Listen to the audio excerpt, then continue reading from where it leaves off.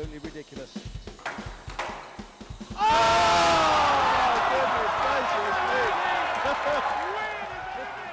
Yeah, obviously, first of all, as everybody's been saying all week, we're super excited to be back competing again. You know, squash is our life, and this is the thing we love to do the most. So, to be able to experience it once again after 6 months of stoppage is a great feeling.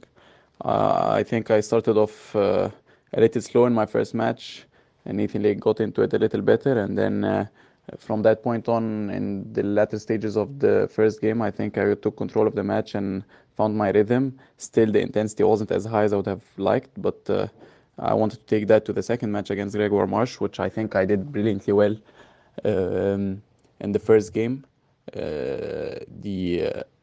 The ball was a bit quick, and I think I adapted to it better than Greg, and I found my targets, and I ran away with the first, and then, I don't think I got complacent, but I just, sometimes when you play well and just you lose the momentum, it's hard to regain it again, and I think that's what happened in the second. Gregor came firing, and I opened up the court a little too much, and I think that suits his game plan better than mine. So should I stick to mine? But at the end of the second, I think I got into the groove again, and I had my I was able to execute my game plan better than his, but was a little too late. So I was hoping to carry on with that momentum to the third, but then somehow I couldn't. I didn't do much wrong, and he was already 3 love up. And then you just gotta understand the phases, different phases of the match, and what you need to do at what time. And I think at this point, I realized that okay, today I might not be able to win it with pure score, so just grind it out. And thanks to my fitness coach, I did have faith in my in my fitness that it can get me through. So I just decided to just keep it uh, primarily to the back corners, and just hopefully tire him out either physically or mentally or both. And it paid off somehow at 7-all in this third. He gave me, I think, until I won it 11-8, I think 3 or maybe even 4 errors. Uh, and then the fourth, I thought I was gonna be up physically and psychologically, and he would be a little down, but he surprised me, to be honest. Went up 10-7, and then again, same as the second, I said, let's just stick in there and gain some momentum for the fifth if we were to go to a fifth. And then uh, I luckily won it, and obviously I was very relieved to win it in four instead of going to a fifth that can go pretty much either way. So yeah, good tournament overall. This type of second round match is very important to get you sharper for the quarter final, as long as you go through it.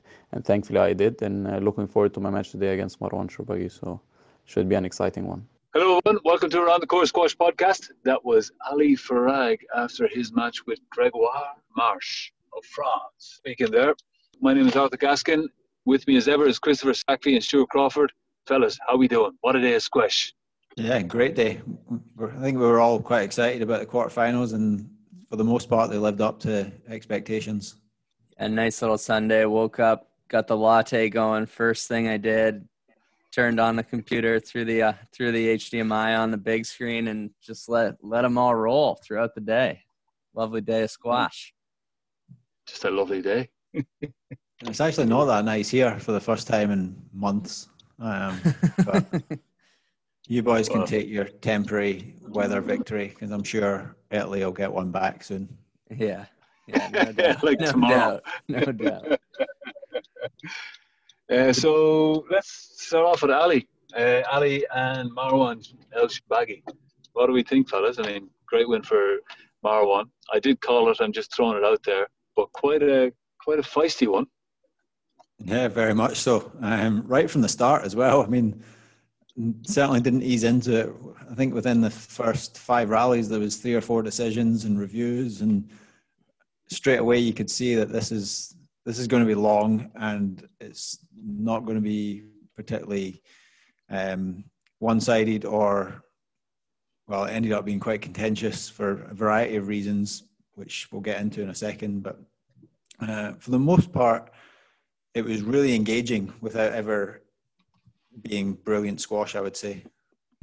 Yeah, I thought I thought it was an awesome match in terms of as a fan, and like being a dumb fan, it's like kind of fun to just watch two guys who clearly don't really like each other in any sport, right? Like they have that intense rivalry where you can tell just by watching them hit the ball that they're not enjoying playing one another, and but it also like raised the level because they really don't want to lose to one another. Like just doesn't seem like there's a ton of respect there, which is kind of fun to watch. Good to see the other side too, where two guys who completely respect each other, give each other a ton of space, very clean squash. But then this is the opposite end of the spectrum. Everything in the middle is kind of boring, right? Yeah. So you don't think they'll send each other a Christmas card or birthday greeting? I don't think they would have been doing that before today, and they certainly won't be doing it after today. Yeah. Oh, I love it. I was actually, love that though. Yeah, I do too. I was actually trying to figure out where it came from because there was some tension in the match, but you could see right from the start that it was there. There was a bit of needle right from the beginning, like I said. I'd love to know the backstory. I'd love to know whether they've had previous matches that have maybe caused some of this, or maybe from going back to junior days. I know they're not too dissimilar in age. So yeah, I don't know where it comes from, but it was pretty obvious right from the start. Cairo versus Alexandria, baby. Hey, there you go. they had a big game in Manchester. Oh, was it Manchester at the World Open in the year that Marwan made the final? He beat Ali Farag in the semis. Is that correct? Yeah, they mentioned that in commentary. It's 2017. 2017. Jeez, that feels like a lifetime ago. But I remember that game being kind of feisty as well. I actually love their matches. I love how they play against each other. I love the little bit of needle, which gives it a little bit of extra spice. I mean, I really, really enjoy obviously watching both of them play. They're both unbelievable players, but I really love watching Marwan play. I think he's as clever as a bag of cats. He's he's switched on, super sharp. Yeah, no, he's good. Definitely, hard to argue that he's an awesome player, and tactically is great, and but he looks dirty. He's like one of those guys in sports who gets a little bit of a reputation. Draymond Green of the Golden State Warriors had a couple instances where his leg came up a little high and he kept kicking guys between the legs. And he said it was an accident, but he's also the same guy who kind of has those hard fouls all the time. And Marwan just kind of has that look. He if Farag gives him a little bit of a nudge with the hip back, it just looks a little bit cleaner and a little bit more gentle. Whereas Marwan he cuts into the line really hard, looks a little bit more aggressive, and he just has that dirtier style to me. And maybe it's just, I've got that. He's done it a few times, so I have that reputation in my head. But yeah, I don't think he's as pretty to watch as Ali. Yeah, but it's certainly effective for him because it definitely gets in Ali's head more than Marwan's head. You can see that Marwan is quite comfortable to have the match go physical. And I know in his post-match interview, he said that he didn't feel like he played his best squash and he didn't enjoy the match. But I certainly felt throughout the match that style of squash was suiting him more. Ali likes it to be a lot more clean and free-flowing than Marwan. Marwan's a lot more adept at adjusting to that and just getting on with it. A couple of other things I would say is that Marwan plays the victim brilliantly. So even though it looks like he's doing most of it, he makes a really good point to the ref anytime there's even a hint of his opponent doing something similar. So I think he gets the ref partly on side, and it looks like, oh, well, they're both doing it just as badly. But I think if you understand the game, you know that that's not the case. And I also find that ironic that he was complaining about the ref, and apparently they had asked for a stronger ref before the match, which is interesting. Because I certainly felt the ref played a big part in that match in terms of setting the tone for the match early. I mean, within the first 5 points, like I say, they were already reviewing and questioning, and it just didn't seem like he had full control of the match. He didn't sit. set out his stall, and he just let them sort of get dragged into that style of play. Yeah, but I also think, do you not think with a stronger ref in there, that maybe that might not have happened? And because they knew, and because maybe Marwan knew that the referee was not strong enough to make certain decisions at certain times, that he wanted to get his foothold in the game, and certainly, I wouldn't say necessarily get the ref on his side, but certainly have the ref view the game a certain way. Because if you're uncertain of someone's decision making, you would want to be able to put a narrative in front that this is the way that it is. Yeah, I agree. I think he did that brilliantly. Like Stuart was saying, I think, and that's the problem. It all comes down to quality of referees, because these players know the game way better. They know the little intricacies of how to make it look a certain way, and they know exactly what situations they can take advantage of a weaker ref. And that's exactly what Ali said at the end of the match. He walked off, and I think I heard him just say, like, I don't know if he was speaking to the ref or someone else in the crowd, but he said, this person's too weak to be reffing this match. And but the crowd was only the referee. yeah, no, I think maybe one or two others around. He needs to have a word with the PSA president. Oh, wait, that's him. Oh, shoot. I would say if they had a stronger referee in the game, like a Roy Gingell or a John Mazzarella, I would say that would have happened far less. And certainly at the start of the game, there wouldn't have been the same traffic issues. That's my personal take. I think they would have both known going into that match exactly where they stood, as opposed to trying to gain a little advantage. And to be fair, if I was in anyone's shoes, I'd be like, yeah, if I can gain an advantage here because the referee is weak, or if I want to portray a certain narrative or make them understand that certain things happen that they may not understand, then I would definitely take advantage of that. Yeah, but I do think that Marwan is a lot better at taking advantage of that than Ali. Ali, you could see, I haven't actually seen him that frustrated and just losing his composure. He's usually very calm and relaxed. And like I say, you could just tell something was getting at him, whether it's long-standing rivalry or some personal stuff between the two of them or just the match itself. But to me, the way the match played out suited Marwan a lot more than it suited Ali. And Marwan also took advantage of it a lot better. Yeah, proved to be so. Coming out, what was it, 11-8 in the fifth? 89 minutes. Yeah. Right on. No meshing. No, I was just going to say, all four women's top seeds keep rolling.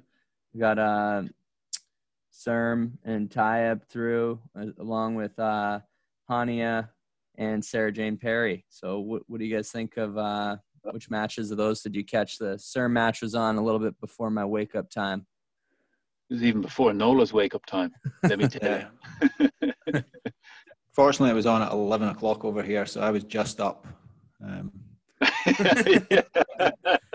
had to set an alarm, but I made it. That was the best match of the day for me. Sermon, Joel, two fairly similar players. Wasn't really a lot to separate them. Certainly in the first two games, pretty even. Camille got good starts, but then in the second game, Joel managed to come back. I think she was down early and then came back in the middle and then just held on. And then Camille started to run away with it after that. Like I say, similar games, really high quality match, fair. Could see there was clearly a mutual respect there, but the biggest difference for me was Camille's ability to just scramble balls back, and Joelle was just a little bit less consistent in her attacking ability when she took the ball in short. She had some great winners, but she was also a bit more prone to errors than Camille. But like I say, Camille just seems to get balls back, whereas when Camille attacked well, it was generally always a winner, especially if she'd got Joelle out of position in the previous shot. I'd say that's the biggest thing my biggest takeaway so far from watching a lot of these matches is there's obviously a lot of layers to this, and you got to set the point up well and do all the right stuff. But the person who can put the ball away on that court is coming out on top a lot of times because the ball's moving so quickly off the front wall. there was a few instances there in the very end of the Farag Marwan match where, Ali's ball to the front jumped off the front wall a little bit deep. Marwan kind of jumped right into his back, got a fairly cheap stroke. And the difference was, I think, Marwan slid a few of those types of balls into the nick. His backhand drop was pretty remarkable. And Ali was more, even the rallies he was dominating, he was kind of moving the ball around, always putting it in the right spot. But he just couldn't quite finish a ton of rallies until, like you were saying a little before, Stuart, he actually did just start to kind of go for a few and slot them in. And he did make some winners there. But his normal attritional, playing shots and combos just wasn't really ending a ton of rallies. I do think as well, like from Joelle's perspective, like if she feels that Camille is scrambling a little bit better than her, like that puts a certain amount of pressure when you're going short, and pressuring, you are going to bring the tin into play. And it sounds like, I didn't see the match, but it sounds like that was certainly a little bit of a difference between the two. Yeah, certainly in the third and fourth, as Camille started to get in front and take a bit more control, that was one of the biggest differences. And just to your point, Chris, about being able to put the ball away and I think also play at a fast pace. I mean, Hania El Hamami was incredible on that. She was just ruthless. She won 3-5 and 3 in 23 minutes. So really hasn't been tested yet this week, and she'll play Camille next tomorrow in the semis. So if I had to pick a winner there, I'd probably go with Hania. She was, it's frightening how good she is. The water breaks were almost a third of the match. The time between games was almost 30% of the match time. Oh, man. Crazy. So good. So ruthless. Yeah. Certainly seems like the 6 months off hasn't really stopped her from picking up where she left off. And Camille's obviously came through. She's had a really tough draw playing. She beat Sabrina Sobey in the first round in 4. Then she beat Nelly Gillis in 4, and then again against Joelle in 4. So she dropped the game every round. But the way Hania's playing and knowing that she'd beaten her the previous time they played back at the Black Ball Open, I think my money would be on her. Do you think, is there any case for argument that perhaps that if it gets a little bit tight and a little bit close, that Camille, but she might be a little bit more battle hardened and a little bit more acclimatized to dealing with high pressure situations, like if it's a 9-all or if it's 1-all, then, because Hania's kind of had pretty much everything her own way up until this point. Yeah, I would agree with that if she hadn't come up against a top player today. I think certainly in the early rounds, if you're beating girls that are ranked sort of 30, 40 in the world and you're beating them comfortably, then probably doesn't suggest that you're ready to go at that level. But to beat someone like Salma Hani, who's just outside the top 10 in the world, that convincingly suggests that she's just playing well. I don't think it's an issue of being battle hardened. I think she's just on fire and ready to go. Then in the other women's match, this is more around when I was waking up here. The Nour El Tayeb versus around the court favorite Amanda Sobey. Nour just looks sharp, and once again, like, she can put the ball in from everywhere on the court. She does a good job too. I find, like, she waits until she has a bit of a cushion to take a little bit of risk. And I think her confidence is high because she has the cushion. She's got the shot in her bag anyway. So I was impressed with the way she played. Amanda definitely had a shot at her to extend the match there at the end. But 12-10 in the third to close out for Nour. What do you guys think of that one? I would have loved to have seen a fourth. I thought the rally at 10-9 in particular, where Amanda had the front foot at the beginning of the rally, excuse me, and yeah, I mean, it was an amazing rally, really. Actually, it had a little bit of everything, let me tell you. But it would have been nice just to see how both players would have played in the fourth, and to see the game extended, as the dynamics can kind of change after that third game.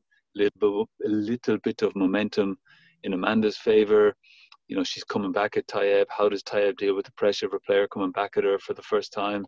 But Tayeb was pretty impressive to close that out in 3, to be fair. Credit where it's due. Yeah, it's interesting you say you wanted to see a fourth. Actually, Noor actually said in her post-match interview that the last couple of times she's played her, she's been 2-love up and then ended up losing the next 2 and going to 5. I think she won one of them and lost one of them. So it's obvious that that's happened in the past, and it could have not just gone to 4 but gone to 5 if Amanda had been able to sneak that game.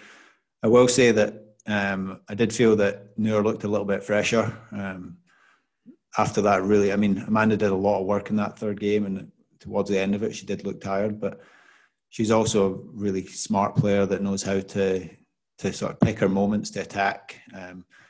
But just what you're saying, Chris, about Tayeb just getting on a run, she just, every single game she seems to win 3, 4, 5 points in a row out of nowhere, and that's kind of the difference between the two of them in the match. Like, if you take out that little run that maybe only lasts sort of 60 to 90 seconds, but in that 60 or 90 seconds she's picked up to 5 points, and then you look at the end of the game and it's like, well, she won the game by 11-8 or 11-7, and that was the only thing that really separated them. But she's definitely a confidence player that when she hits 1 or 2 good shots, she just lets loose and usually gets on a roll. Speaking of post-match interviews, I don't know if you saw the Paul Cole interview after his match with Tarek Momin, and your man asked, I saw you doing a few little things there to getting yourself mentally prepared. What were you doing? And he goes through, doing some breathing techniques. It's like, and that my coach put me through, my mental coach. And what does your mental coach tell you? He says, well, he wants me to play squash like I play Monopoly. Really intense, but with a smile on my face. I tell you what, there is no way I want to play Monopoly with Paul Cole. Silent assassin.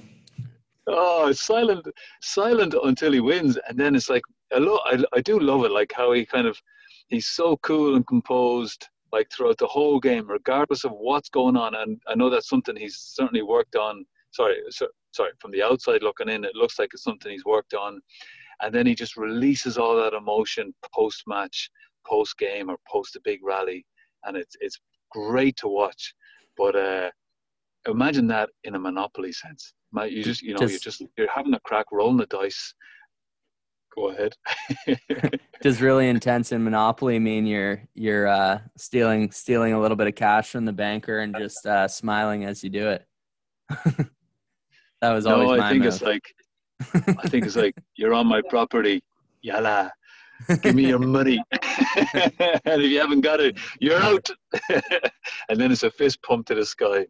You can definitely see a change to his approach on court. I remember when he started getting really big wins, he was always prone to being quite frustrated and down on himself when he didn't play well.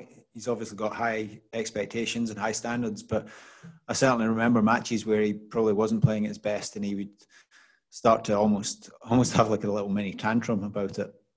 And you can see that he's now a lot calmer and more composed, and just sort of deals with the situation as it is.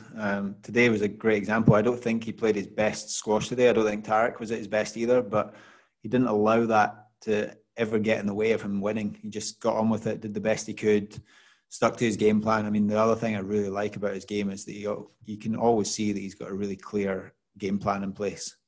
And you can see what he's trying to do on the court. Whether he does it or not is not always the case, but I just think that he's a really good thinker about what his strengths are, what his opponent's weaknesses are, how to exploit that, and you can see that he goes on court with a plan. Yeah, and his skill level, his control on that left wall in particular, like how many times he just like lifted the ball straight in that front left corner was just really impressive, and then just completely neutralized some of Tarek's attacks into that corner and just reset the rally and start it again. That must be so frustrating to play against, especially with some of the type of the balls that Tarek was playing in there.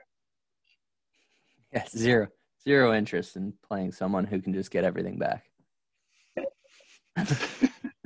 So wait, Chris, just to confirm, you don't want to play anyone that can take the ball short or get the ball back or hit good length or... We're going to have a long list by the time we're at episode 30. It sounds like the only people you do like to play are lefties. Just hack it to their backhand. Yeah. Yeah. Slow lefties that, with weak backhands. I got their number.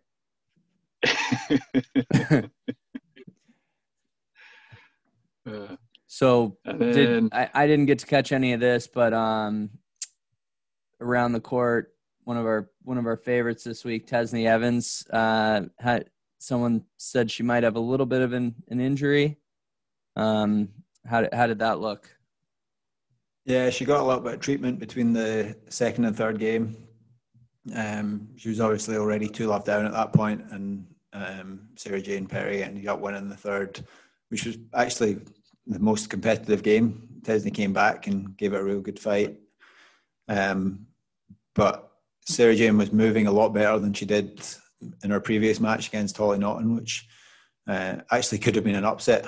Holly had a real chance. I think if she looks back on that, she'll feel like she missed a golden opportunity there, because Sarah Jane was a little bit slow to the front, didn't seem to be finding her targets, wasn't playing with the same sort of freedom and confidence. But then today she looked a lot sharper and a lot more accurate, and Tesney sort of struggled a little bit. But yeah, bad day for the podcast, losing Amanda and Tesney, and also now that we had Ali on board, he's also lost, so not looking good. A lot more of listening to us. So the only two matches I think we haven't touched on are Mohamed El Shorbagy and Kareem Abdel Gawad. So Shorbagy over Macon, I thought it was really great. Good stuff watching them. Shorbagy's looking lean. He looks fit. He's just got a great beard. Good beard. Yeah, he's got the playoff beard going. No mention. No, it's good. As the author. No. Jeez, could you imagine Shorbagy with a ginger beard like mine? Jeez, that'd be. I'm not quite sure that would look good. Yeah, only one way to find out, I guess. Shorbagy was brilliant. It was interesting. I didn't think Joel played that badly in the first two games, and I always got the feeling that if Joel could put a bit more scoreboard pressure on Shorbagy in one of the games, he could trouble him. Not trouble him. Wrong word. But he would definitely ask a few more questions, and he did that in the third. Played some great winners from 7-8 down to get the game ball at 10-7 and closed it out. Oh, how good was that? How good was that run? Forehand cross court. Yeah, forehand cross court Nick, backhand cross court Nick, and then straight, and then it slid in a nice straight Nick to finish him off there. Lovely. Patch.com. Lovely. Yeah, I didn't see Shorbagy against Macon, but I think I was the only one of the three of us that watched the Gawad Rosner match at the end, and Gawad really impressed me. I mean, of all the matches I saw today, he'd be my pick for the title based on current form. I know it can change quickly. Had his usual. I think Stuart. Sorry, Stuart, to interrupt you there. I think if you listen to episode 17 in our pre-Manchester event, I think maybe one of us might have said that. Wasn't that before you changed that prediction to Marwan? Yeah. No. I said Marwan and Gawad were going to make the final of the bottom half of the draw. That's right. You said, I remember that. Yeah, and yeah, that's been proven to be right. But yeah, Gawad was, once he got going in that second game, he was almost unplayable. Just so relaxed. He actually made a joke about it at the end of the match that he's getting a bit older and he maybe needs to improve his starts. Yeah, I heard that. Around anymore now that he's getting on, but he just seems so unfazed by it all. I mean, he always does. And I know they talk about him needing to work on his warm-up. I don't think it is. I mean, I'm sure he does warm up. To me, he just needs a little bit of pressure or adrenaline, and that only comes when he gets himself in a situation where it's like, damn, I can't afford to let this go any further. I mean, Rosner chopped him in the first, and then that seems to fire him up, and then he comes out and he's playing the sort of squash that we know he can. So I think it's more just getting that fire going. You see it when he plays really big finals, like the tournaments he's won in Egypt. He doesn't start slowly there because he knows right at the start of the match he needs to be on his game. When he plays Shorbagy, he's beaten Shorbagy 3-love a couple of times, and he never ever has a slow start against someone like that because he knows he can't afford to. And I think it's that pressure and occasion that just takes a little while to kick in for him. Do you think there's an element of when he's playing some of, like, not a Shorbagy, where he's like, "Oh, this level's not good enough, I need to turn it up a bit," whereas he knows when he plays Shorbagy and the likes of that he has to turn it up from the very first point? I don't think he thinks about it that way. I don't think it's that level of arrogance that I'm playing Rosner and I can just turn it on when I want to. I just think that his personality is quite chilled and he sort of needs a lot of stimulation to raise his arousal levels, as they would say in sports psychology. And because he's got away with it so often throughout his career, he doesn't panic. It doesn't it's not a priority. Well, I think he maybe is trying to improve it, but it's not a high priority because he knows that it's not as costly as it should be. Whereas I think he senses in those bigger matches, the finals that he maybe plays, that he really needs to be on it. He can't give someone like Shorbagy a sniff. I mean, he's won 5-setters against Shorbagy as well, but he rarely starts slowly and just works his way into a match like that. So, who are we thinking, guys, for tomorrow's rounds? Who are we think are going to make the final? I like how we get to change our predictions every day. This is great. We're just going with the latest evidence. Unlike the US president, we actually follow the evidence. Oh, man. What a guy. Mr. T, huh? Mr. Yeah. DT.